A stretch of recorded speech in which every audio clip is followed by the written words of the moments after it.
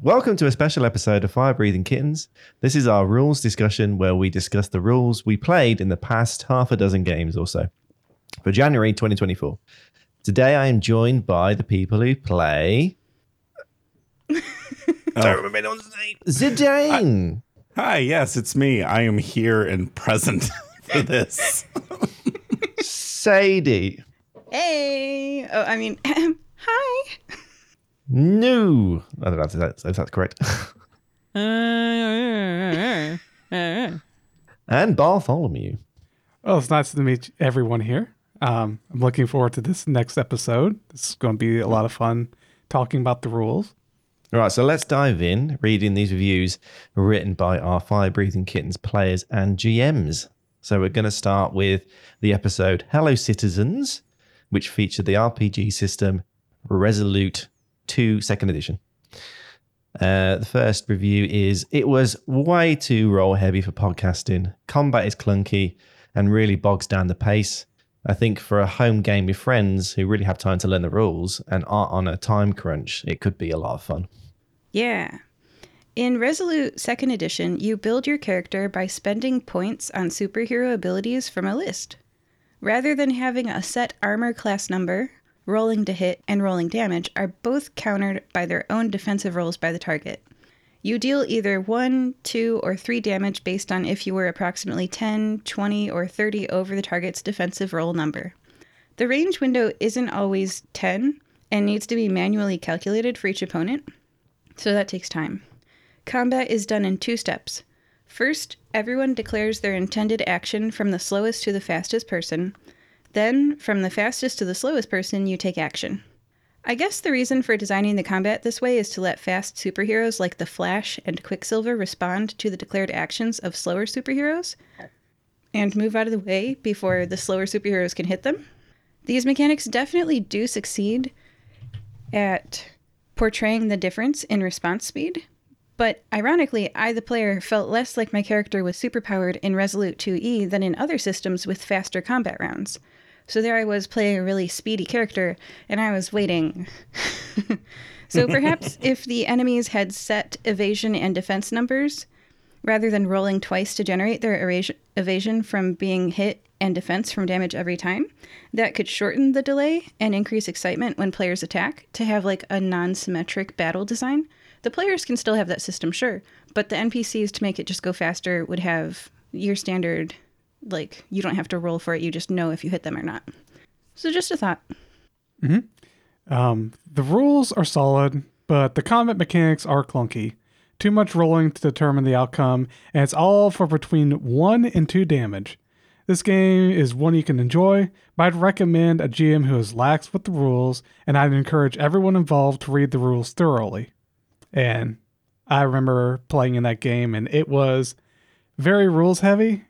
It wasn't incredibly rules heavy, but going into it with just a general idea of the rules wasn't a good idea, and it's causing some confusion. So, yes, if you're going to play this game, there isn't a lot of rules, but just make sure you read through them beforehand. It'll make it a lot easier. Yeah, it was only like 10 pages, and like 7 of them were lists of abilities you could take. I think it's just the concept, you know. Is it all superhero based? Theoretically, but I was a centaur who threw potions. Yeah, Well, I you guess threw it was horrifying potions. Was it built specifically for superheroes? Yes. Okay, so they had that in mind when creating it. But yeah, I think you're right in that if you're playing a quick character and you don't feel speedy, then you're not playing it thematically. You're just sort of being held down by the mechanics, which just isn't intuitive. So There's this scene in an X-Men movie where I think it's Quicksilver, it's the mutant with the silver hair who runs really fast. He like runs and like time slows down and he can like catch people before this explosion, and the scene is all about him like casually like munching on a donut and moving a person out of the way and like coming back, and like still the explosion has only moved like a millimeter closer to them, and he moves like 30 people out of the room before they can react. I think that's what they were going for, where you're not fast in your turn, you're faster than everyone else in the room, you know. So you can see why they did it, why they planned it. Yeah, that makes sense. Yeah. It reminds me of another game coming up. Ooh. Oh yes, of course. Well, that's Another Slow game. motion, that's a the tease. game. It is a tease. Yeah, the I don't know slowest, what's going on. painfully slow game I've ever experienced in my We'll human come life. to that. We'll we'll get get there there. when. Dear Lord. But just one last thing about the Resolute second edition. I did really like the superhero theme and skills list. If you want to build any X-Men with that list, you totally can. And if you're looking to roleplay as X-Men, you very much can with that system. But for me, the fastest combat and the most like immersive combat I've ever been in is lasers and feelings. A single roll, a single outcome, bam, but that it's aiming for something else, which is the snowballing of player emotions into these weird behaviors. Like, if you guys have listened to So Then I Started Blasting. So then I started blasting. It just like went to, went to violence real fast. But rather than like emotional snowballing and like a violence tornado, this one was going for I'm the fastest X-Man in the room. So that's why I did that. Okay. All right. We can go on to the next game. Yeah. So the episode The Root of War featured the RPG system Root, the free quick start. The Root Quick Start TTRPG is probably the best Powered by the Apocalypse system I've played so far. The mechanics are relatively easy to pick up, and you get a better sense of the mechanics the longer you play the game. Unlike other Powered by the Apocalypse games, the Root TTRPG adds more rules and mechanics to their move mechanics, and also has a variety of rules around travel, NPC interactions, health and item use, factions, and character creation. All of the specifics provide a solid foundation for PC actions and helps with the balancing encounters and adding consequences to player actions. I'd love to run a full campaign in this system to see how the mechanics hold up over time. Really firm mechanics for a PBTA style system.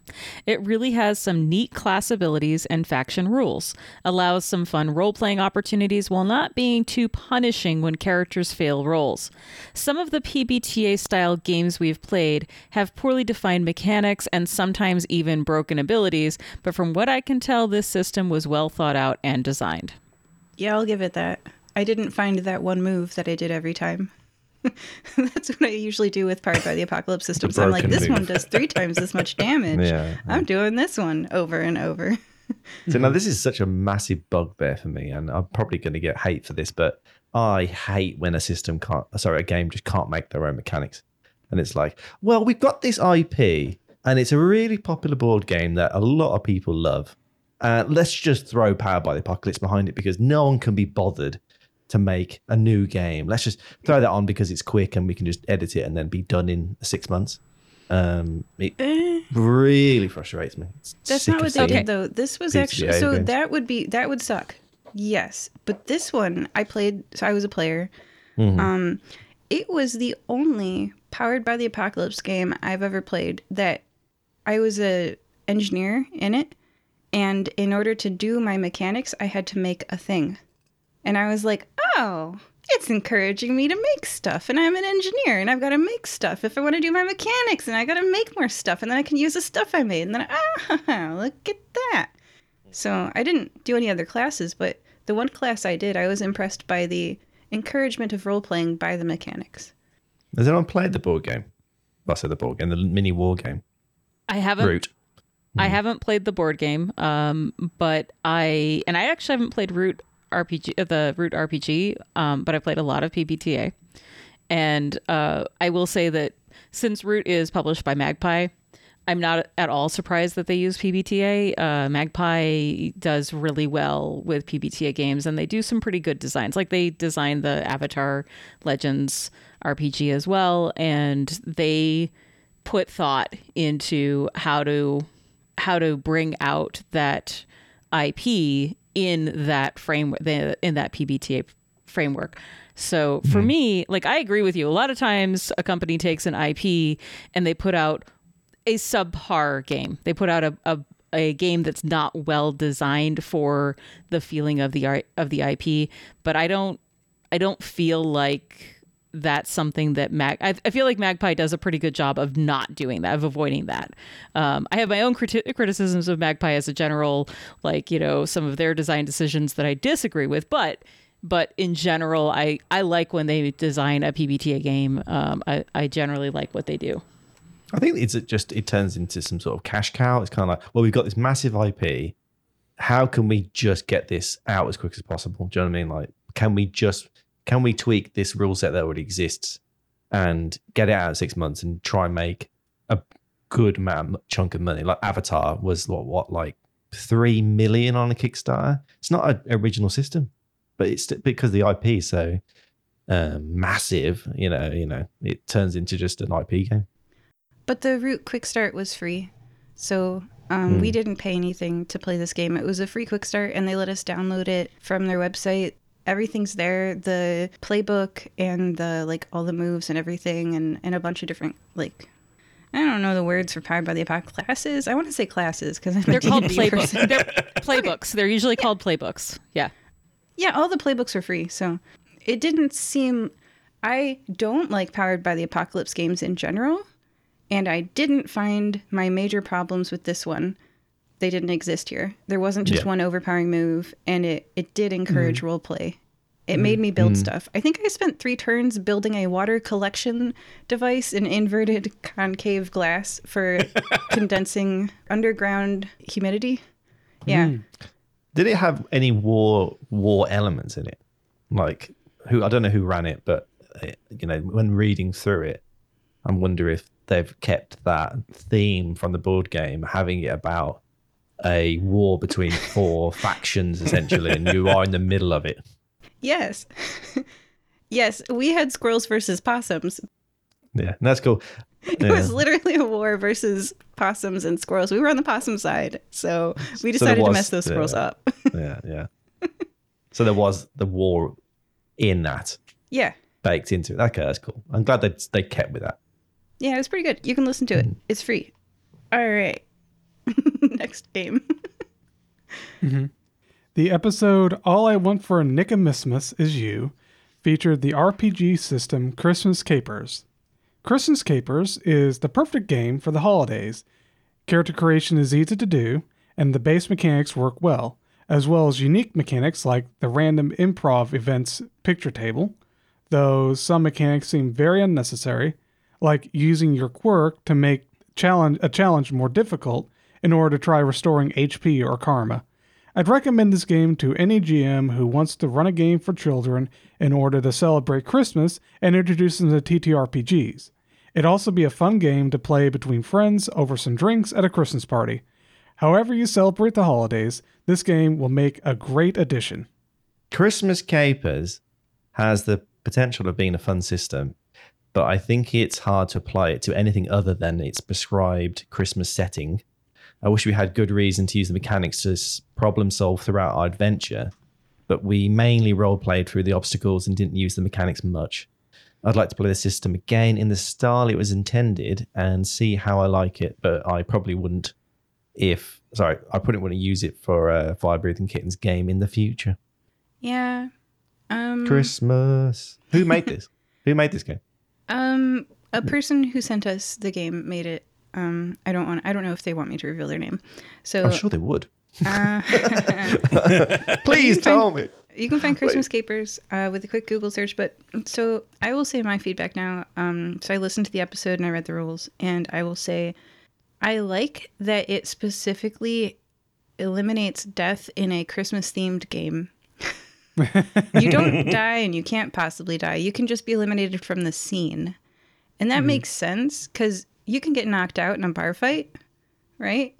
But nobody's dying on Christmas. So I like that. That's nice. The way the explanation is, you don't die, but you just come back because Santa's magic. Yeah. So it's also, you dress up as one of the Christmas, there's not really a good word in English for it, like mascots, like a reindeer or a snowman or a Krampus, So you're playing the game in costume. Yeah, it's just cute. I like it. It's one page. It seems great for kids. I think they had a great time. And I will say that was our only, possibly ever, romantic comedy episode of Fire Breathing Kittens. Mm-hmm. I'm surprised. I'm surprised I was a GM for that episode. Yeah, like it really encouraged this like spirit of like togetherness and bonding. And like I feel like a couple got made over the course of that episode. They started out meeting one another and being like, "Oh hey, hi," and then like by the end of that, they were definitely going to go on a date. It was cute. Christmas dating. Yeah, it was a Christmas miracle. Christmas miracle. Love it. So that was a fun episode, and you did a good job, TM. Well, thank you. One thing I'd like to add, because in one of the reviews for this game, it was that I'd like to see the mechanics use another system. Spoilers: there's a upcoming system in the future made by the same people. That's just the same game with a different coat of paint, and we'll talk about that. That'll be fun. That's a game that you could use. It's not as specific and niche as Christmas, but it's still a very subjective. You'll see once it gets brought up. Yeah, name it. Shout it out. That's Pirates of the Bone Blade. Yeah. It's called Horrible Henchmen. Oh, that one and too. It's the same. So they have multiples. Yeah. Oh, that's interesting. Yeah. We can reskin this game infinitely. We can make infinite games forever, and people will play them. But the cool thing is, because I already got a sneak peek in Horrible Henchmen, I'd have to look at their other games. But they have this. It's the same layout, and they have that improvisational events picture table on the bottom of each of their things, and it's always just there's no explanation. It's just a little picture, and you have to interpret what it means when you roll the dice and come up with that. So it's really fun. They have that for Horrible Henchmen too, and they've got their own cute little pictures for that. The games use the same mechanics, but they have different random roll tables for different example events, but you can make up whatever you feel like. But they're really useful, and they're nice little two-page game systems that look nice or are fun to look at. The Horrible Henchman has a really, really fun hunchback character, or what would you call it? Well, Nook, what is the one NPC you created that's like Professor Sparks' henchman? What's that character? I can't think of what you call that character, but there's a picture of that kind of character on Horrible Henchman. It's perfect. Minion. Yeah. Oh, that's not his name, but yeah. Mm-hmm. Nightshade Lobo is his name. Yeah, that's him. Yep. But there's a very Nightshade Lobo looking character on the Nice. cover of Horrible Henchman. It's really funny, really cute. It's like the less evil version of what Kuvo's player is worried about, the reskinning and infinite money grabbing. It's like the one-page free version of that, where nobody's really getting rich No one off cares. it. Yeah, no. It's like, who cares? Reskin it. It's just cute. Yeah, That reskinning. I mean, you can find a dozen, lasers and feelings hacks, and everyone, like anytime somebody, and Honey Heist just got that treatment as well. So there's like a lot of Grant put Honey Heist out as available for that, so like people are now doing that, which is kind of cool. And there's a lot of games that are Creative Commons licensed like that are getting good hacks like that, so it's kind of fun. I would love to see a hack of Honey Heist and what you would do with it, because there's not a lot to work with. You'd have to add a lot to really make it your own, I think. there's exactly one page to work with. We hacked it. We made it even simpler. Just one die, and that's it forever. So I know somebody who hacked it. Well, I don't know them personally, but somebody hacked it to do Cocaine Bear, which I was very interested in because of the Cocaine Bear zine of Cocaine Bear games but there's. But you I could need do that it in my life. Yeah. Well, we could talk. So there's some fun things you can do with anything. I mean, any heist story you want to tell, you could tell with Honey Heist. You don't have to have them be bear. It could be something else. Yeah, I think it takes away from that though, because obviously you are a bear and you wear a hat. It's like, and that's the only way you can blend into society. And I think that's such a lovely little touch to something that means nothing. But if you role play it properly and you actually wear hats as groups, it makes it even funnier. Like, yeah, I love that part of it.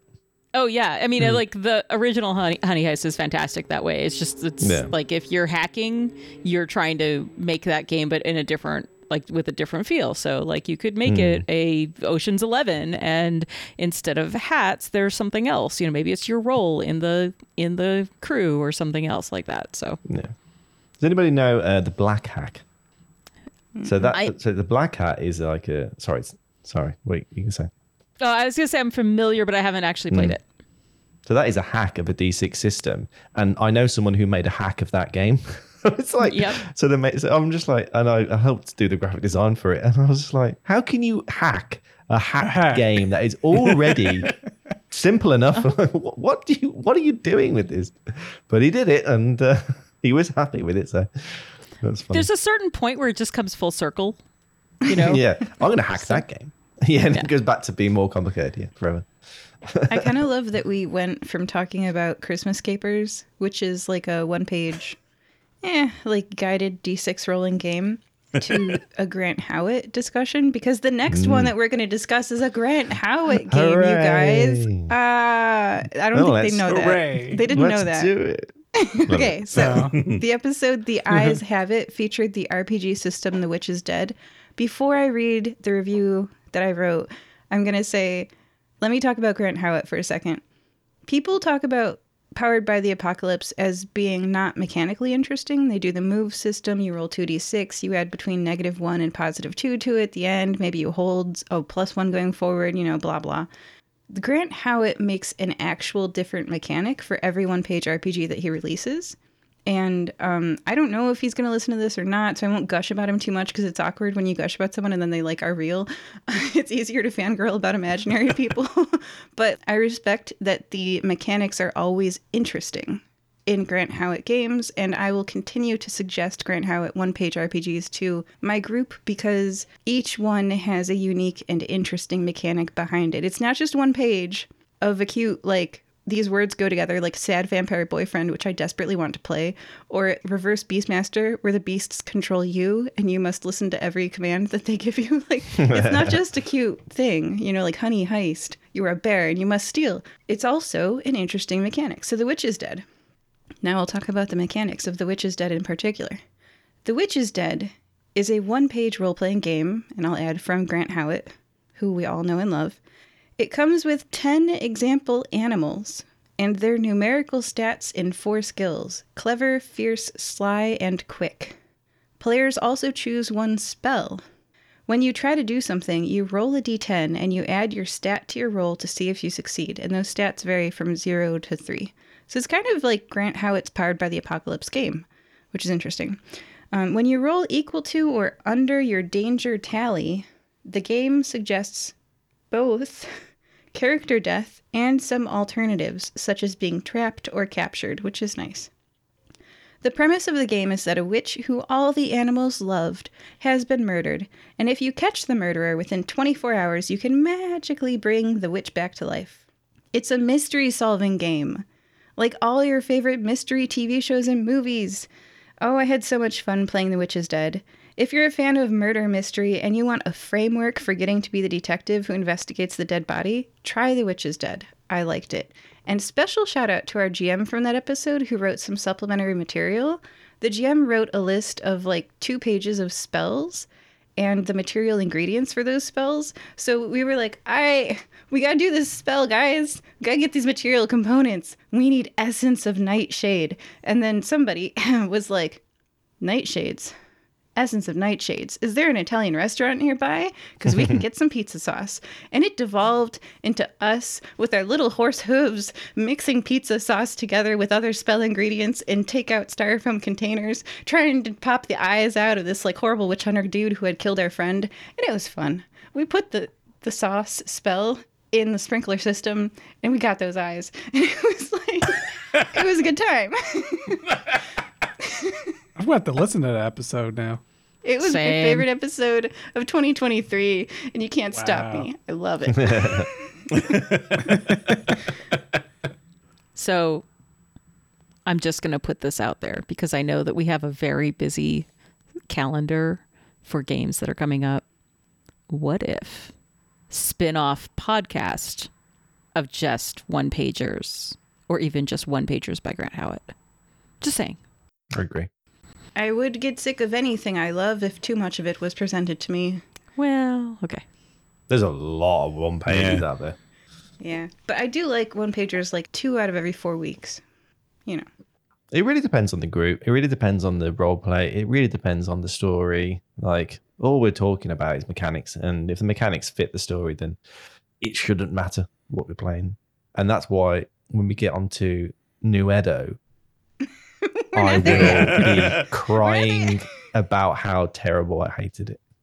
I'd like to describe one-page games as each of them can be little bitty pieces of candy, all different flavors with different textures, and they're really nice and sweet, but they're all sort of the same because they're just little small samples. And then you get New Edo, and New Edo is just a giant wedding cake with all the bells and whistles. But you're eating it, and you're like, oh god, it's so sickly. New Edo. Well, we'll talk about New Edo when we get to New Edo, right? Okay. Not really a good game for a one shot to test, but it has the potential. And I really love New Edo. I liked it as one shot. Personally, So yeah. anyway, but let's talk about Adventure Dice because then the one after that is LURPS, and we're talking like you guys want to get into Crunch. Oh, I will talk about LURPS for like half an hour. Be prepared. Okay. Well, Is can I just give a quick shout out on The Witch is Dead though? Yes. Because this is one that I haven't listened to the episode yet. I haven't played this game, but it has been on my to-do list for a long time because I love one-page games and I love investigative mystery games. So this is like the sweet spot, and I am looking forward to running it sometime. Our GM from that episode can send you the spell book that he created. He is an incredibly clever and intelligent person, and each of those spells. So he gave us this list of like causes of death, and like each of the spells only worked for one cause of death. Like this one will bring her back if she got burned to death. This one will bring her back if she fell from a high cliff. And so we had to like investigate how she died. So we were like, is there a stab wound in the body? And it was just fun. That's so, great. Yeah, listen to that, and then let's get that GM in maybe as a player this time. Isn't it fun that we rotate GMing because then you get to be a player on a game that you love? Yeah. So Yes. Oh, I'm down for it. Sign me up. I love The Witch is Dead. We'll do it again. 100%. Can I start by asking, is LURPS GURPS? No. No, Not okay, related. cool. That's fine. Unfortunate acronym It's choice. just- Worst part of the game is the name. Yep. I was like, is it like a different, 'cause another hack? It's a hack of GURPS. No, it's not cool. It's Right. called Lewis's Unified Role-Playing System. And I was like, Lewis, I don't know who you are, but you need to pick a different name. But we'll get there.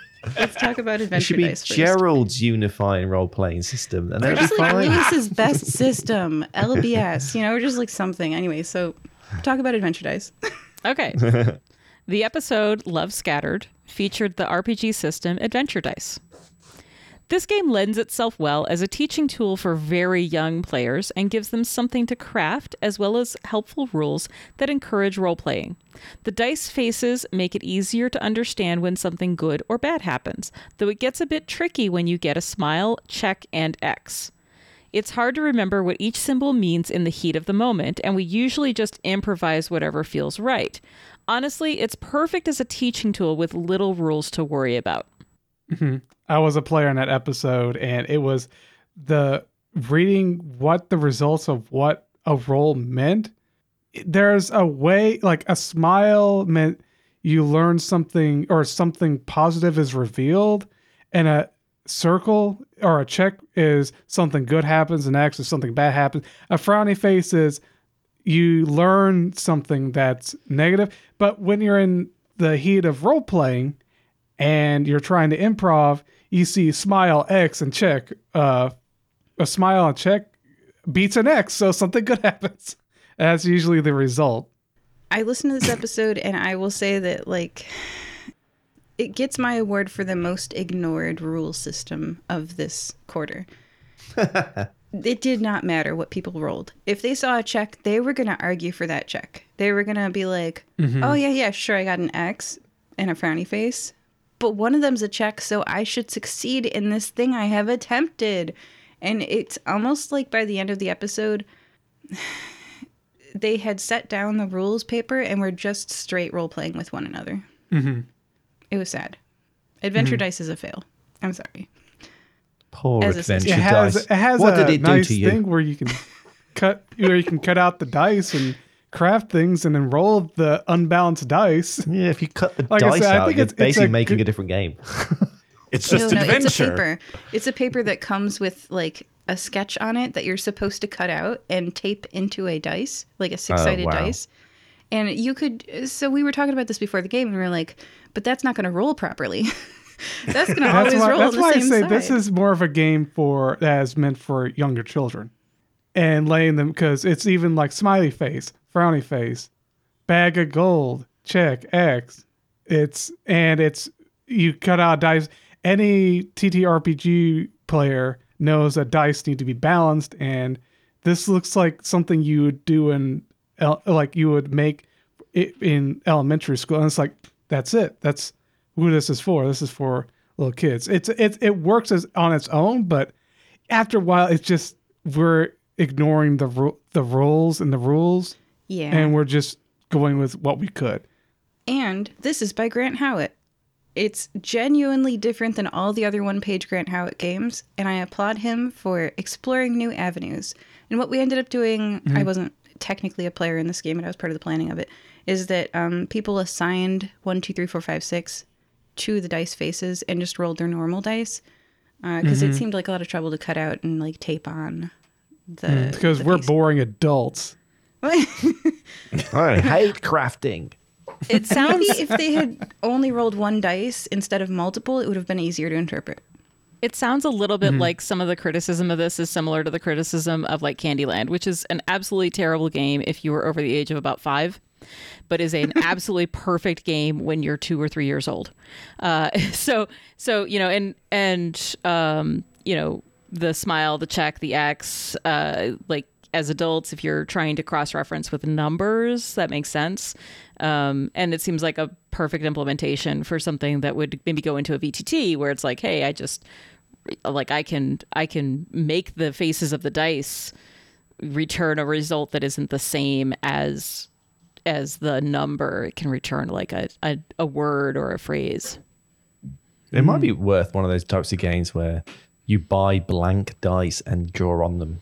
Yeah. For kids, like you said, it's great for kids. They can do the drawing, and then they feel like they're a part of the system, and they're making their own dice, and you can do it how you want. You can do red faces or green faces or whatever. And So the annual Fight Club episode, No Rules, Just Right, and season 2023 finale episode of The Fire Inside both feature the RPG system LURPS, which is short for Lewis's Unified Role-Playing System. I love many D6 systems. The dice spill over my hands before I roll a skill check, the better. LURPS has a lot of rules that are probably fun to learn when playing only LURPS, but in the fire of playing different systems all the time, it gets hard trying to remember everything. I agree. Lots of dice rolling is fun. That's a good thing to note. You get to roll lots of dice in the system. You get to shake a handful of 7d6s and put it on the table and be like, oh, wow. That is fun. Okay, I'm going to read my review now, and I will claim this review as my own because I am about to be very passionate. All right. LURPS is a free 100-ish page role-playing game combat system. Players use character points to buy hit points, mana, skills, combat proficiency, and magical spells.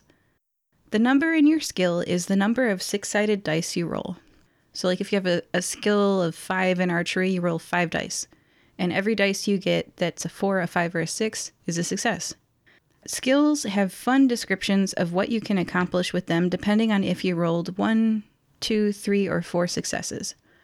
Spells are all basic cast at level 1 unless you want to make them affect more enemies or last longer by trying to cast them at higher level, which means needing more successes. Fail to get one more success than the level you cast the spell at, and you'll have to roll on the miscast table. But the miscast table is super fun. There are a wide variety of monsters in the bestiary and free supplemental extra spells and enemy stats and whatnot. So just the depth of the system, intensity of the miscast table, the spells list, the bestiary. It's super fun. LURPS is my current favorite crunchy role-playing game. And because I'm biased in how much I love it, I will now be very honest and transparent and list the 4 things that I did not like. 1. Resistance rolls and criticals are not consistent, and consistency with thresholds would be easier to remember than trying to remember different thresholds. For example, trap resistance rolls are meet it to beat it, but spell resistant rolls are exceed it to beat it. That's no good. If they were both meet it to beat it or exceed it to beat it, that would be easier to remember.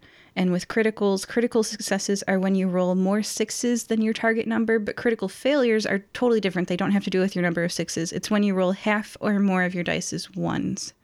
So it would be easier to remember if criticals were linked to half your dice or to your target number, but not to both things, depending on the type of critical. So that's that first thing that I don't like about LURPS, internal inconsistency with trap and critical thresholds. The second thing about LURPS that could be better is that there aren't any modifiers applied to resist status effects, traps, and spells. So I'm a Dungeons & Dragons player. I played Dungeons & Dragons for years. And in D&D, your character's agility and the resulting dexterity modifier are what contributes to your ability to dodge traps.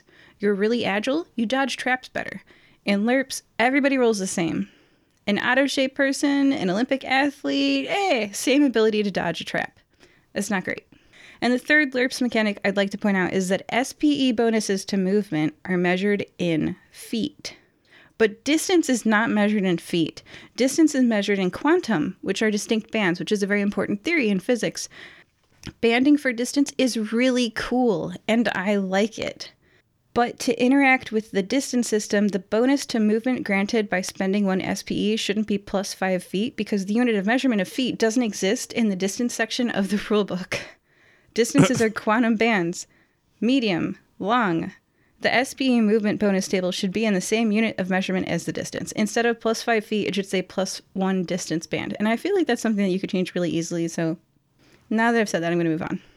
The very last thing, my fourth and last topic to discuss about the mechanics, that is my biggest issue with LURPS, I saved the worst for last, is that the wording that describes how magic works is self-contradictory. On one page, you're reading about how flexible the magic system is, and there's this table for how much damage is dealt per casting level, right? This almost caused a fight between me and another person. I'm sorry. It almost did. Because, there's a table, and it's like, level 3, I cast this much damage. Level 5, I cast this much damage. But on another page, you read that spell school can't deal damage. It's completely unable to deal damage. And only this list of specific schools of magic can deal damage to enemies. Illusion can never deal damage to an enemy. Fire can. I ran LURPS as a GM 3 times in 2023, and it has confused every person I've asked to play LURPS with me. I suggest clarifying the damage per level table to add the caveat right there on the table that it's only for this specific list of spell schools. So everybody sees that and knows that you're only able to do damage with this specific spell school, and that there's entire schools of spells that you can't do damage with, which is cool. Because support classes are more supported by LURPS than any other system I've ever played. Dungeons & Dragons even. This is a better bard than in D&D. In D&D, bards do as much damage as, let's face it, fighters. Really. I mean, you get a high-level bard, and you get some of those high-level bard spells, they're like powerhouses. In LURPS, they'll never directly affect combat. They don't, hurt the enemy, but you do such cool and awesome and amazing spells that it is so worth it to be one of these support classes in LURPS. You can, for example, it changed the damage output of the enemy to 1/6 of its previous number. Okay, technically I didn't hurt the enemy. You're fine. But you're not. It's so much cooler. The support classes in LURPS are really worth playing. So, just say that they don't deal damage right out front. Anyway, I've looked up and I've stopped reading. I'm going to go back to reading. Those are the 4 minor issues I have with the LURPS rulebook. Just explicitly say this class doesn't do damage, and that's awesome. We do other stuff instead that is much, much worth it. Okay, so the reason why I bothered to get that nitpicky and take 15 minutes of your time on this LURP system is that because this Lewis's Unified Role-Playing System currently holds the title of my favorite non-D&D crunchy role-playing rule set that I've ever played. The spells list are phenomenal. The miscast table is a delight. I love it. It's really fun. It's like your hand blows off. It's really fun. The point buy system lets you build exactly the character you had imagined. The support classes in LURPS can strongly impact battle without damaging the enemy, technically. It's like I'm not hitting you, but like even more effective. The character builds all play very differently than one another. I'm going to stop listing things I like about LURPS and will just say it was very fun to play, and I hope you give Lewis's Unified Role-Playing System a play too, and I really hope he changes the name. That's my review. The episode Stab the Crab featured the RPG system Desperado Quickdraw Edition. Outside of combat, the system is very similar to Savage Worlds, with the size of the die you use increasing instead of just stat points or anything like that. Once you get into combat, though, it just kind of falls apart. Actions are only 1 second long, so it can take at a minimum of 4 turns before you can attack, which just leads to a lot of sitting around and waiting to actually do anything. Even then, it's possible to be interrupted, rendering all of that time you spent trying to build up your attack just completely worthless.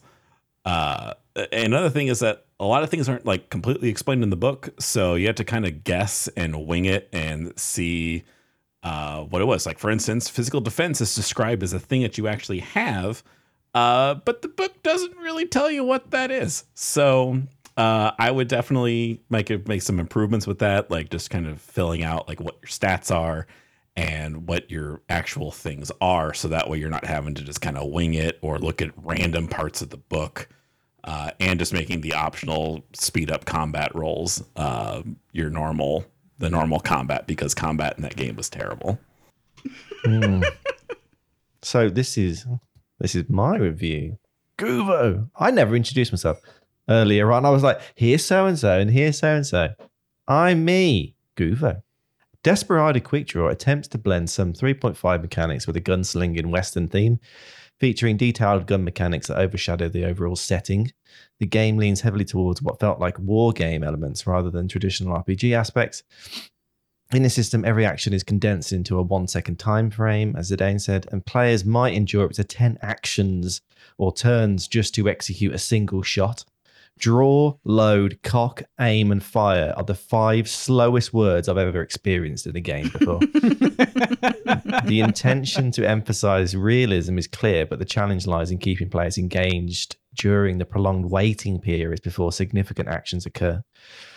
Moreover, range restrictions heavily penalize shots beyond 50 to 100 feet, forcing players to stay close to their start targets, which would be a better fit for the system. Small scale scenarios like bar fights or in narrow streets. Close combat or melee actions are confined to standing right next to the target, which makes sense thematically, but clash with the system's limited movement allowance of 4 yards per turn. While not frequently encountered, the interrupting actions mechanic feels unbalanced, especially when NPCs can exploit numerous free actions without even consuming a turn. This can lead to frustrating outcomes such as missed shots or after waiting 10 turns just for an opportunity to take anything meaningful. While the concept of Desperado Quickdraw could offer an enjoyable experience under strict conditions, a slow pace and potential anticlimactic outcomes may deter players. This game needs humans facing humans in a very small town setting where the system's limitations could contribute to an intriguing experience. Despite its flaws, exploring the game under these conditions might warrant a second play. Not a giant crab the size of an island? Definitely not.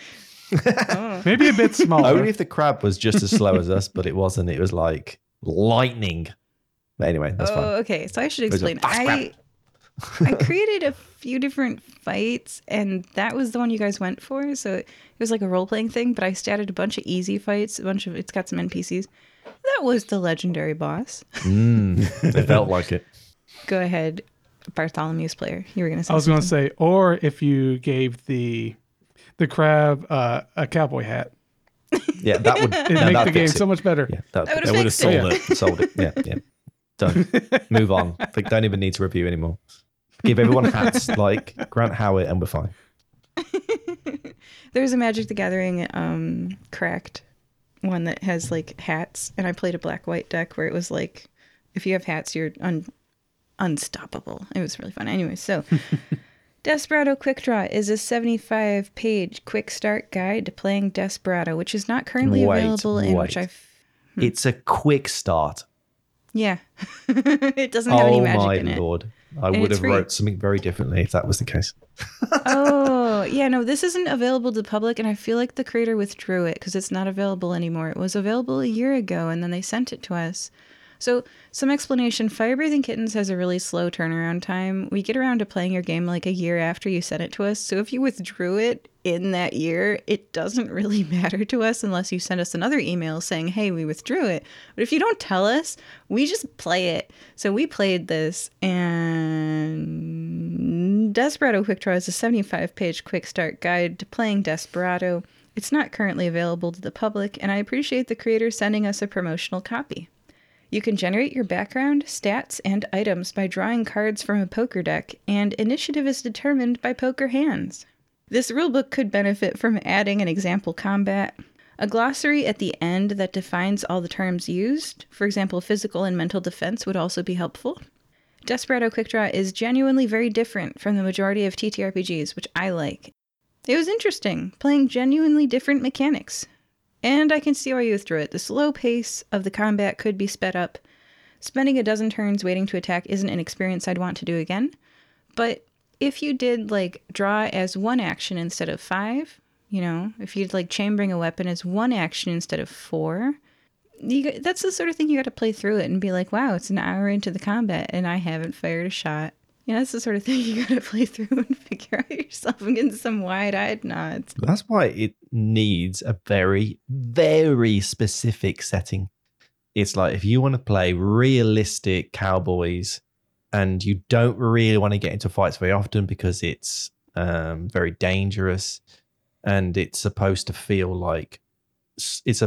slow and very meticulous, that's absolutely fine. But that's not how it was presented. Mm-hmm. Yes, I had a giant evil crab. Undead, revived crab. But I feel like if it was one action per draw and one action per chambering and one action per... It would have been a lot more... Mm-hmm. Yeah, it would have been 5 times as quicker, fun. but, you know. Yeah. And segue from that concern, because there is... Well, I'll go over with this review. The combat for this game takes too long normally, though it has an optional method to speed things up.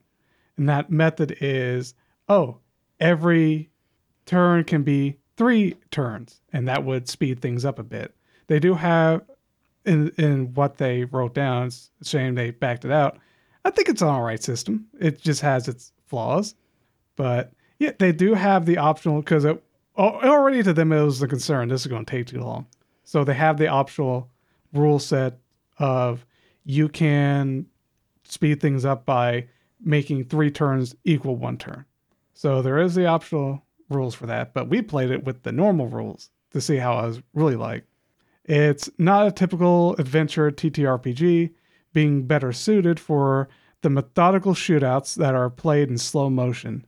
Combat plays out like you're in a bullet time video game. You know, activate bullet time, you're in slow motion, reacting with every fraction of a second. Because it really does feel like it's not just every second, but it's like seconds within seconds. It's very, your adrenaline's pumping and time is slowing down, which is interesting and a cool way of doing combat, but it does get very tiring when you're lifting up your gun and it took 3 turns just to do that. Yeah, and then to start loading it with a bullet for 5 more turns, and then a couple turns to aim, and then finally, hopefully, you hit when you fire. And if you don't, you're like, oh boy, restart. This is a great game for anyone looking to run a short Western campaign with an emphasis on shootouts. I would love to play this where it's super serious and you are, there's no comedic element of it. There's no, you don't mess around. It's very serious. I think it could, like you said, in bullet time, be really interesting now to play that. But you'd need very specific players for that. Obviously not on this show, but just as in my own free time, I'd be like, that'd be really cool. Do you know what I mean? Like a really dark and serious, realistic shootout game, like cowboys. That'd be really cool. Westerns. Right. Yeah.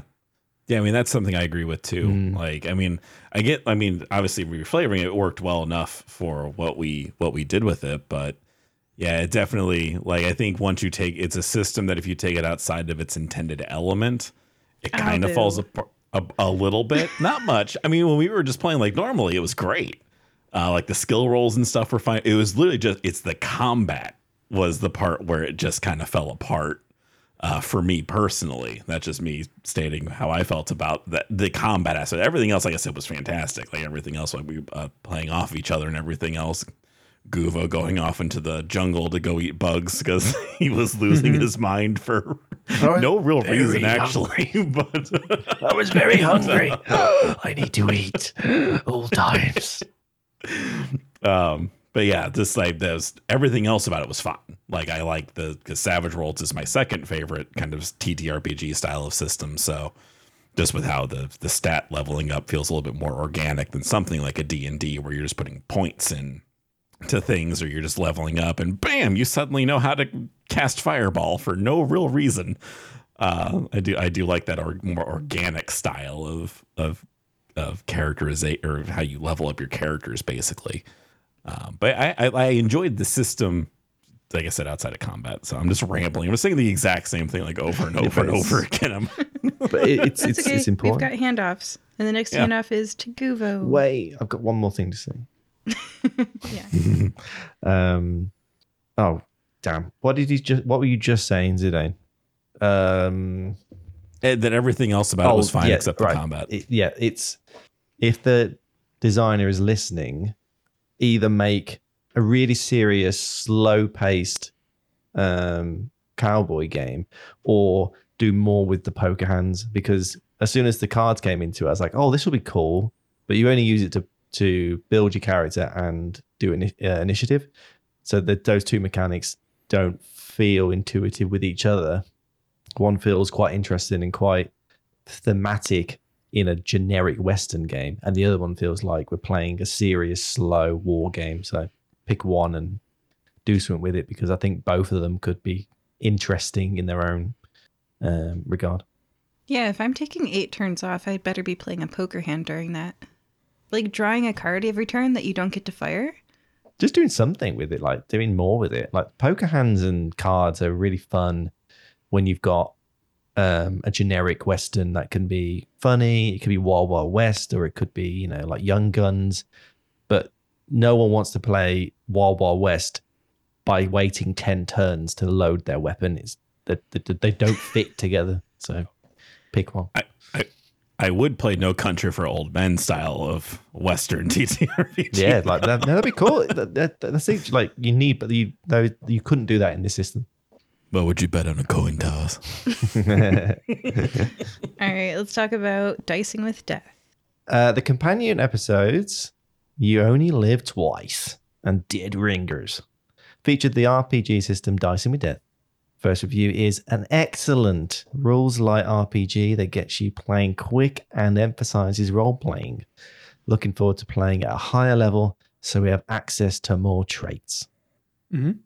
Using traits as a central dice rolling mechanic makes for great role-play moments, since you can just focus on bolstering your role through whatever makes your character you, or risk doing something out of your character's comfort zone for a chance to earn a new trait.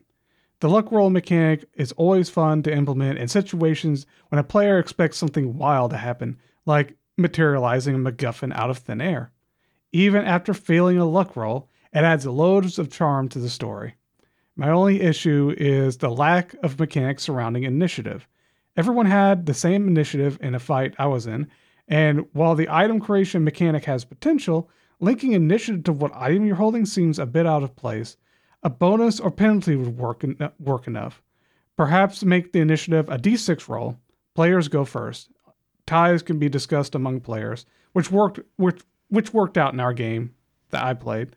Overall, this game has a great concept that's easy to understand, though it needs some fine-tuning.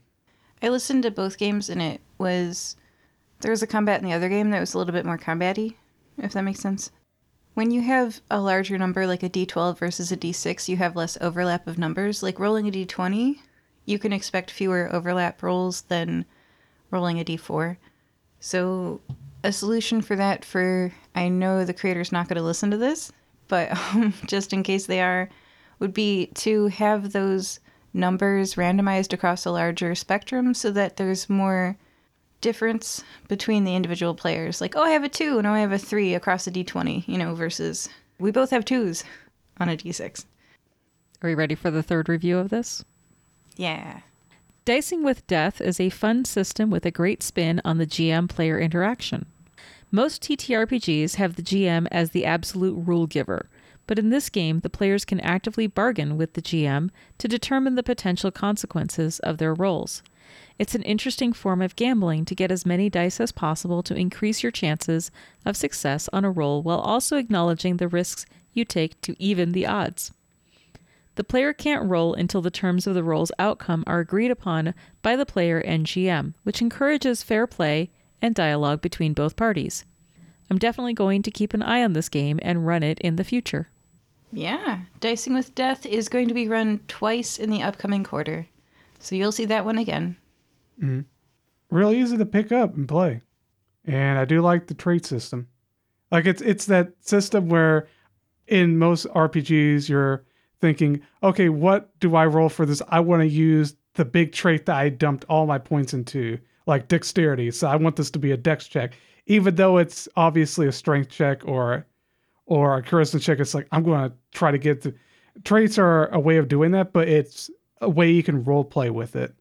And there was another system we had, Resus, that implemented something like that, where you don't have stats, you have, I don't know if they were called traits, but they were certain things. You made your own traits. Perks. It sounds perks, right? And you use those. And I remember problems in that system because I was having a hard time figuring out how to. Well, what's a dex roll? No, it's not dex. You take whatever the things you wrote and you explain how that is what you. So I took the experience from that game into this game, and it reminds me a lot of that game. Yeah, it is kind of like that because you have 3 things, so you must argue for how one of these 3 things applies. Yeah. I think that game will probably continue to evolve because that is a pre-release system, and our actual play is going to factor into the design of the game. All right, let's go to the next one. All right. Yeah, let's go ahead and keep this party trainer rolling here. Yeah.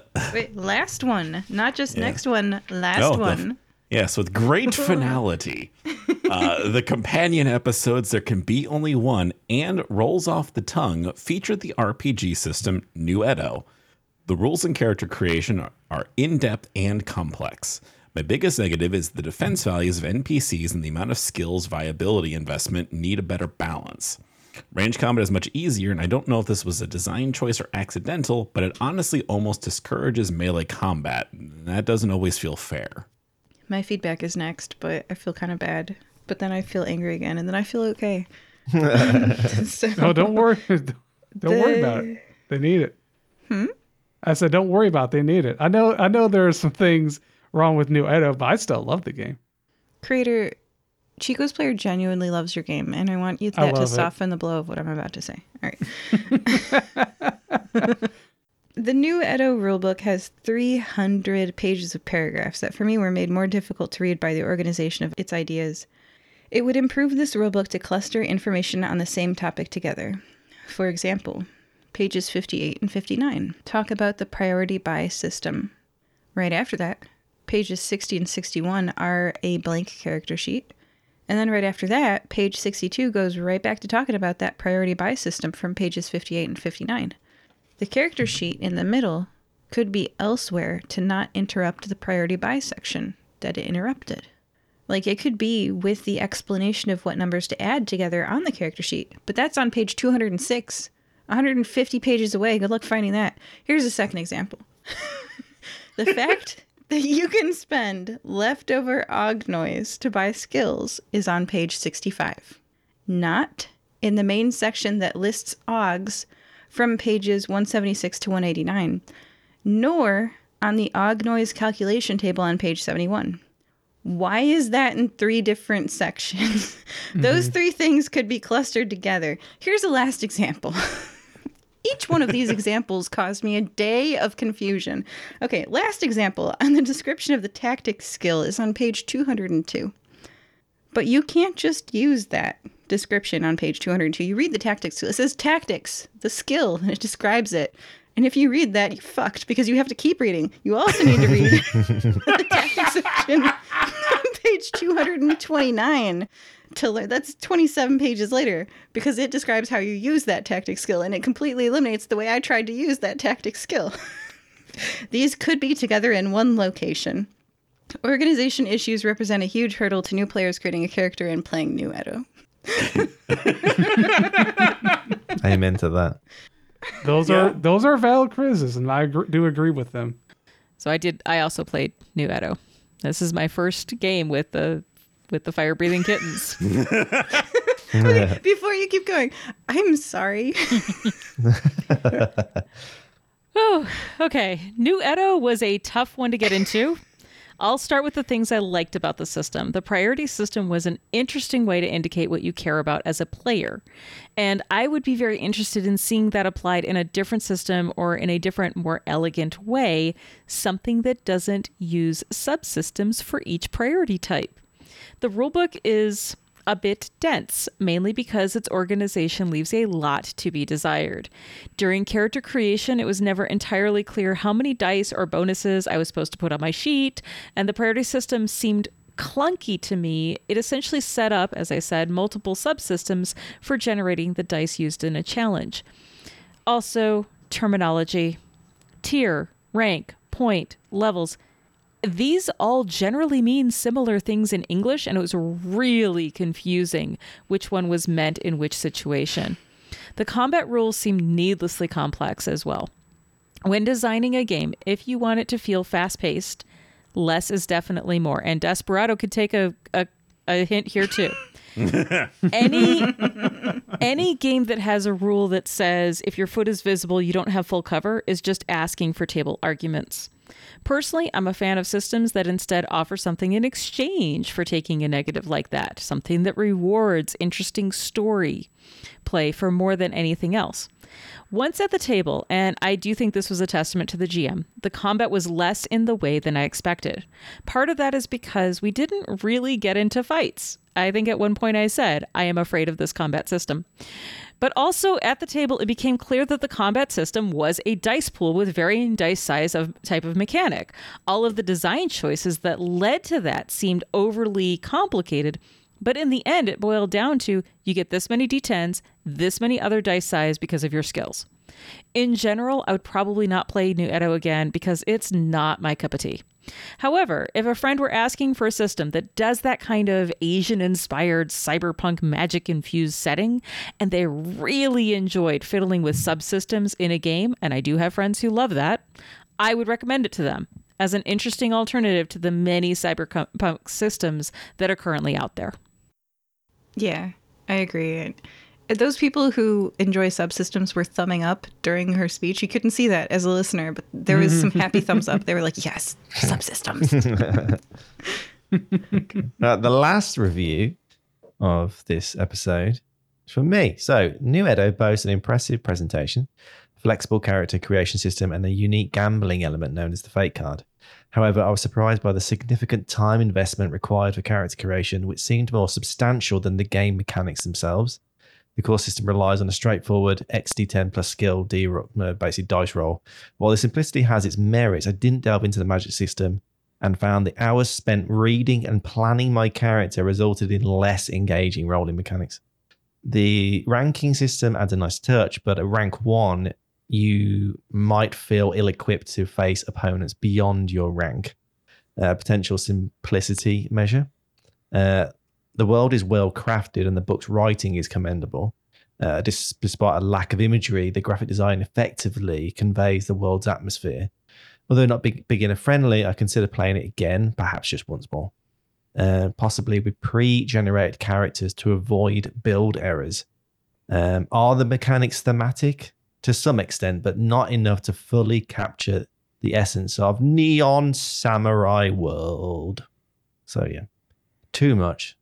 I mean, I think I spent half a day trying to make a character, and all I was doing was just adding 1 to somewhere else, a 3 to another place, a 6 to this place, and being like, this took me a day to do this number, and it didn't even change my gameplay.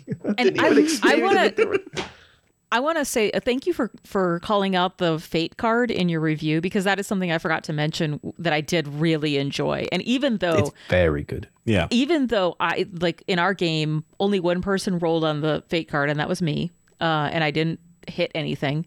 I enjoyed it conceptually, and it is a mechanic that I would love to see in a different game, but I would love to see it again. Yeah, I agree. So more focus. So I mean, I forgot to write my own review for this, but just because of the time it came out, like I was going through some crazy stuff. But you're here now, so it's yeah. all good. So for me, what was weird was character creation for me was super straightforward. I don't know if it's just because I played some really weird systems throughout the course of my lifetime, but the thing that actually made it really, really tedious was like Sadie's player was saying was the fact that everything's all over the place.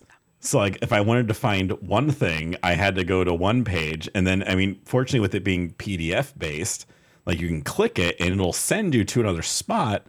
But there's also a chance the thing you just clicked isn't actually the thing you needed. Yeah. It might be something totally unrelated to the thing you were wanting. So I think I forget what it was. It was like a skill I think I was looking for combat or whatever. And so I clicked it and it took me to something I didn't need. Fortunately, with Firefox, it's the back arrow and it put me back to the regular page. I just Control F to my way to victory at that point, which was the same thing I did with Desperado when I was trying to figure out what certain things were. I just Control F'd it. And when I was looking for physical defense, there was one instance of physical defense describing that you had it. And that was it. There was nothing else there. Yep. It's not a definition. It doesn't tell you what points go into it. Yeah. I feel like glossary. The first thing, if you're creating a game, that you should ask yourself, I'm about to publish this game. Do I have a glossary? And it not only needs to define the word, but list every page that word appears on. And if that's 50 pages apart every time, think about it. Yeah. I mean, indexing. I've played GURPS. Like I have played GURPS. I have played Revised Edition Vampire the Masquerade. I have read the rule book for 5th edition Vampire the Masquerade. They all like, if it's like, man, I don't understand what this part means. I can go to the back. It's like, oh, okay. I go to this page. Here's another instance of the word I need. Perfect. Problem solved. Here's what the Haven background is. Here's a definition of it later down the line, just in case I needed it. Yep. But yeah, like with New Edo, it was discombobulated. Just because I really like using the word discombobulated, and I feel like it is appropriate to describe the system. Not because it was my favorite spell to play against people when I played Magic the Gathering on paper, hardcore. But New Edo. I mean, I liked playing it. I didn't get to actually do any combat whatsoever. I built a combat-heavy character, and just by pure happenstance, I didn't do any combat during the system, which is fine. I just want to say, there's some background you don't know about, which is that the reason why we played New Edo again was because I ran it for the first time as a GM, and I didn't do much combat. I did one action for each person in a game. Mm-hmm. And Chico's player, who's sitting right there, said, I wish I had played that more rounds. And you were the GM. And how many rounds of combat did we do in your game? 0. Right. All right, I'm just saying. Now, we had the opportunity to do combat. We just decided to elicit a gang war instead. That's true. Wait. I did punch or hit Professor Spark. I don't know if that counts as a round of combat, but that was it.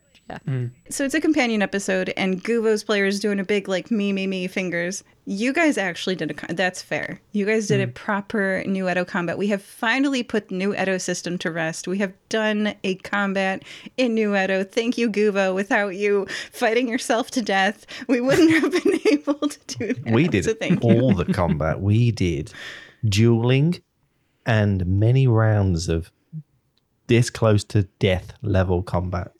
Yeah, It's pretty intense, actually. Thank you. You fought your doppelganger. Thank you for doing that, so we never have to play this system again.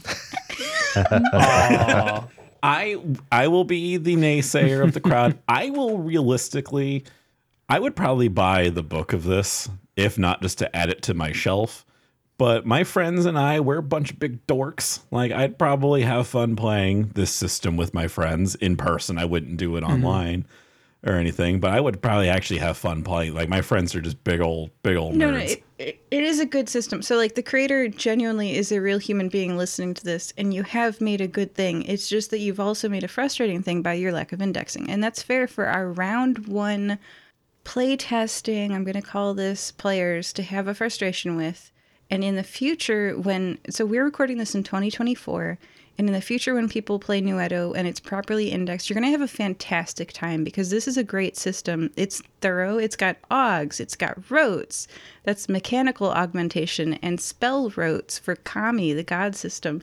It's a really cool game, and we're expressing our frustration with the glossary system to express that we were invested emotionally in enjoying this because it has really good flavor. Mm-hmm.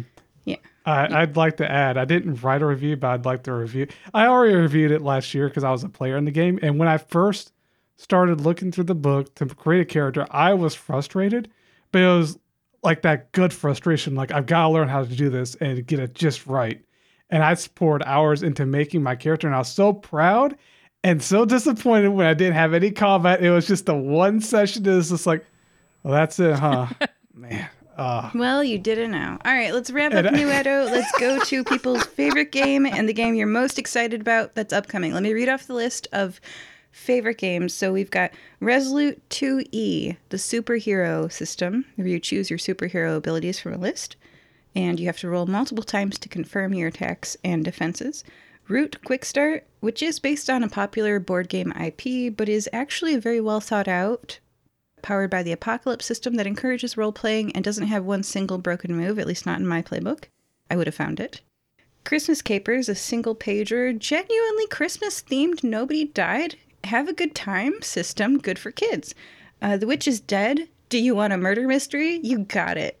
Fantastic Grant Howitt system, better than a lot of the other Grant Howitt systems, really one of my favorites. Adventure Dice, one of the worst Grant Howitt systems. We really just ignored it when we played. I'm sorry. It just kind of devolved into role play. LURPS, it's good. Desperado Quickdraw Edition, but it's not available for you to play that. Dicing with Death, we will be playing that again in an upcoming game. And New Edo. You guys, what were your favorites? I'd like to go first. I'd label two favorites. Favorite that I played as a session in Fire Breathing Kittens, and I think is a really amazing game, is Christmas Capers. And like I said, there are multiple other reskins of that same game by the same creator that you can look through. Just look up Christmas Capers. You'll find all the info. You can start looking up. There's another game coming up this next quarter called Horrible Henchmen. Same game, different coat of paint. And of course, my baby, my favorite, the one I recommend to everyone, but everyone's not liking because it was in a one-shot setting, but I understand, New Edo. I really love, my favorite thing about it. I wouldn't even say the mechanics. It's the setting and the races, which are lineages, and just all the lore. It's something you should really look into and try out. Yeah. Guvo's player? Guvo would like to play New Edo again. And out of the two he has played, he would definitely not play Desperado again, unless it was very under specific circumstances. So let's go with New Edo. Okay. Nuch? So I only played one of these, which is New Edo. Yeah! I'm so sorry. I do not have a favorite game from this quarter because the only one I've played so far is New Edo, and I can't put it on a favorite. I'm so sorry. Like, I'm winning. No, you got excluded. yeah, Okay, like and it's a Zidon's player. negative. It's a There's non. no contest. Well, Subtracted. It was like scratched out. so I have only played 2 systems since I joined Fire Breathing Kittens. One of them is a seeing a system pattern I here. hate, and probably unlike Woo, I would play it in a very specific fistful of dollars situation again. So Nuedo is the winner, but I also admitted I would buy the book. I would spend the money for the hardcover book to have it, maybe after a revision or 2. But yeah, I would play Nuedo again. If not just to fight myself, because I didn't. I had a nice conversation with myself, actually, was what wound up happening in my version of the game. That was really fun, by the way, that part. Like, I loved that part. I will say I would buy New Edo as a gift for a friend. That's That's what I actually did. That's the thing, is I For- wouldn't get this for myself. I would hopefully never play this game again, but I would buy this for a friend. Watching Bart try to emulate my insane speaking style as Zidane was pretty hilarious. Yes. Wait until you hear his version. Oh, of doing Guvo. Guvo's voice in the other episode was really fun. I'm surprised that I was having so much fun doing it. Gotta get that heavy It's breathing. just the in. labored breathing is so much fun. Yeah. I'm about to read a bunch of systems that we're going to play over the next month, 2, 3 months, whatever. Wait, did we get Sadie's favorite from the quarter? Oh, did you need it? LURPS. Oh, okay. Do you need to know? It was You hadn't, pretty as if you self-explanatory. hadn't already I said feel. it 500 times. Okay. Please let me be a player. Please GM it. In the next few months, we'll be playing the following games: Mall Zombies, Sexy Battle Wizards, Everything is Going to Crab, Fantasy World, Adventurous, Horrible Henchman, which is one of the Pirates of the Bone Blade and Christmas Capers, same creator, Witch Scouts, Alaria, Valor and Company, Ludus, Nightmares into Reality, Pirates of the Bone Blade, Rises, subcategory Rises Epic, and Dicing with Death and Salvage Union. So everybody, of those games, I know you guys might not be familiar with all of them. I don't anticipate that you've read all the rules for all those games, but if you've heard of any of them, what are you excited about playing in these upcoming quarter? Not really excited, but more intrigued by Pirates of the Bone Blade. You said it's another one like Horrible Henchmen and Christmas Capers. I'll have to Yep. look at that. But One pager, similar design, landscape style. But other than that, Everything is Going to Crab. That sounds amazing. I wonder if the zombie crab will make a reappearance. I have put way too much pressure on myself for that game. I realized that last time. Low expectations. Come on, let's be real. It's me. Okay. But Everything is Going to Crab. You're going to turn into a crab or you're going to die. I would say, I'm looking forward to Pirates of the Bone Blade because that's the one I'm running. Oh, cool. Yeah. But I am planning. Yeah, it's very cheeky. I would say, though, probably if I have time this weekend, I might try read Fantasy World. I might try and join that. So I'm intrigued by a slightly crunchier system. So I am looking forward to Salvage Union. I love mechs, so I'm interested to see how this one plays out. You know it's going to be mech crabs. I'm apparently all crabs fine. this season. So As long as it's, I might as long as have it's to do mechs. Salvage Union. So I'm definitely looking forward to running Fantasy World. And I am super excited about Everything is Going to Crab. And having participated in this episode now, I am looking forward to Horrible Henchmen. That sounds super fun. And I hope to join that one. thank you all for GMing. I'm very glad that you're in this group. So thank you for joining us, everyone. We're joined today by, I'm going to go clockwise, Bartholomew's player. Yep, this is another fun episode to laugh and critique and defend the best game ever of this quarter, Nuedo.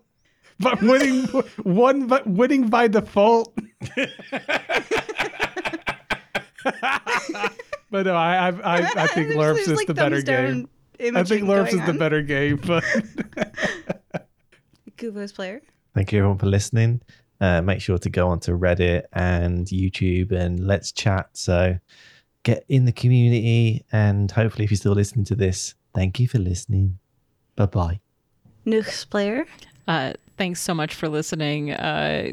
Really enjoyed doing this lovely rules review and roundup. I enjoy talking about systems all the time, so this is great. Thanks. Yay, systems and Zidon's player. Yeah, this was very entertaining. I enjoyed a lot of this. I am genuinely surprised how cognizant I stayed through the whole thing. And so yeah, that was a good time. This was a very enjoyable experience for me. Bye-bye. Bye-bye. Bye. Bye.